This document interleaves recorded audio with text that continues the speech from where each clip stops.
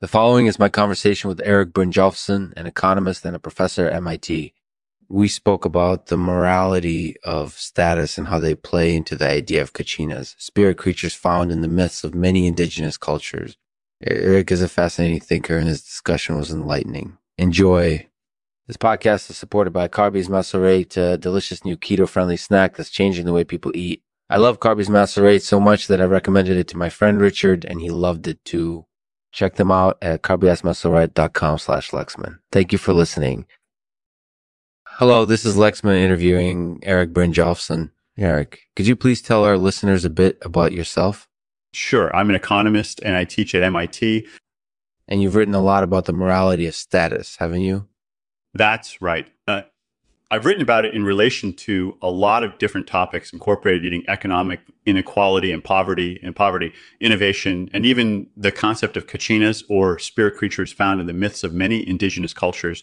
So what do you think makes status so important to people? I think it's largely a matter of self-esteem. People tend to attach a lot of importance to their positions in the social hierarchy, and they want to be seen as respectable members of society. This gives them a sense of pride and contributes to their sense of self-worth. And this is obviously especially true for people who are low in the status hierarchy. Mm-hmm. That's right. Status can be very important for people who don't have much power or wealth because it gives them a sense of importance and clout. It can also give them an edge when negotiating with others because they know they're not afraid to assert themselves. Is there anything wrong with this? Do you think it's excessive? I don't really have a strong opinion on that question. All I can say is that from a moral standpoint, it's worth considering the consequences of status quoism or accepting the status quo without question.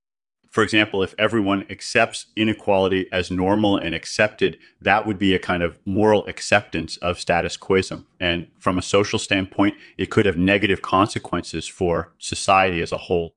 So in your opinion, there is something morally wrong with status quoism? Yeah, I think that's definitely the case. It can lead to injustice and inequality, which is something we should try to avoid at all costs.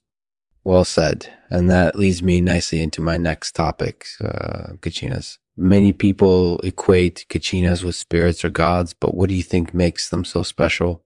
From my perspective, kachinas are special because they represent the intersection between nature and culture, two elements that are often thought to be at odds with each other.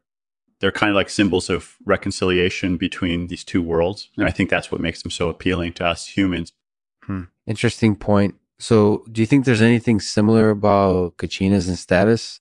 Sure thing. Obviously, kachinas are associated with high status positions in society, just as status provides a key advantage for those who lack power or wealth. But I think there's another similarity between them. Both kachinas and status are symbols of community integration. They help us connect with others on an emotional level and build relationships within our social group. That's something worth taking seriously because it can be incorporated edibly important for our well-being. Well said. And that's all for today's episode. I hope you've enjoyed it. I did. Thanks. I look forward to the next episode. Likewise, thank you for joining me. See you soon. Thanks for listening to Lexman's conversation with Erik Brynjolfsson. Be sure to check out his other interviews where he discusses a range of interesting topics. Thanks again and have a great day. And now today's poem is titled Kachinas. Kachinas. So spirited and beautiful across different cultures they may be found. Representing the spiritual and the natural, kachinas are an iconic icon.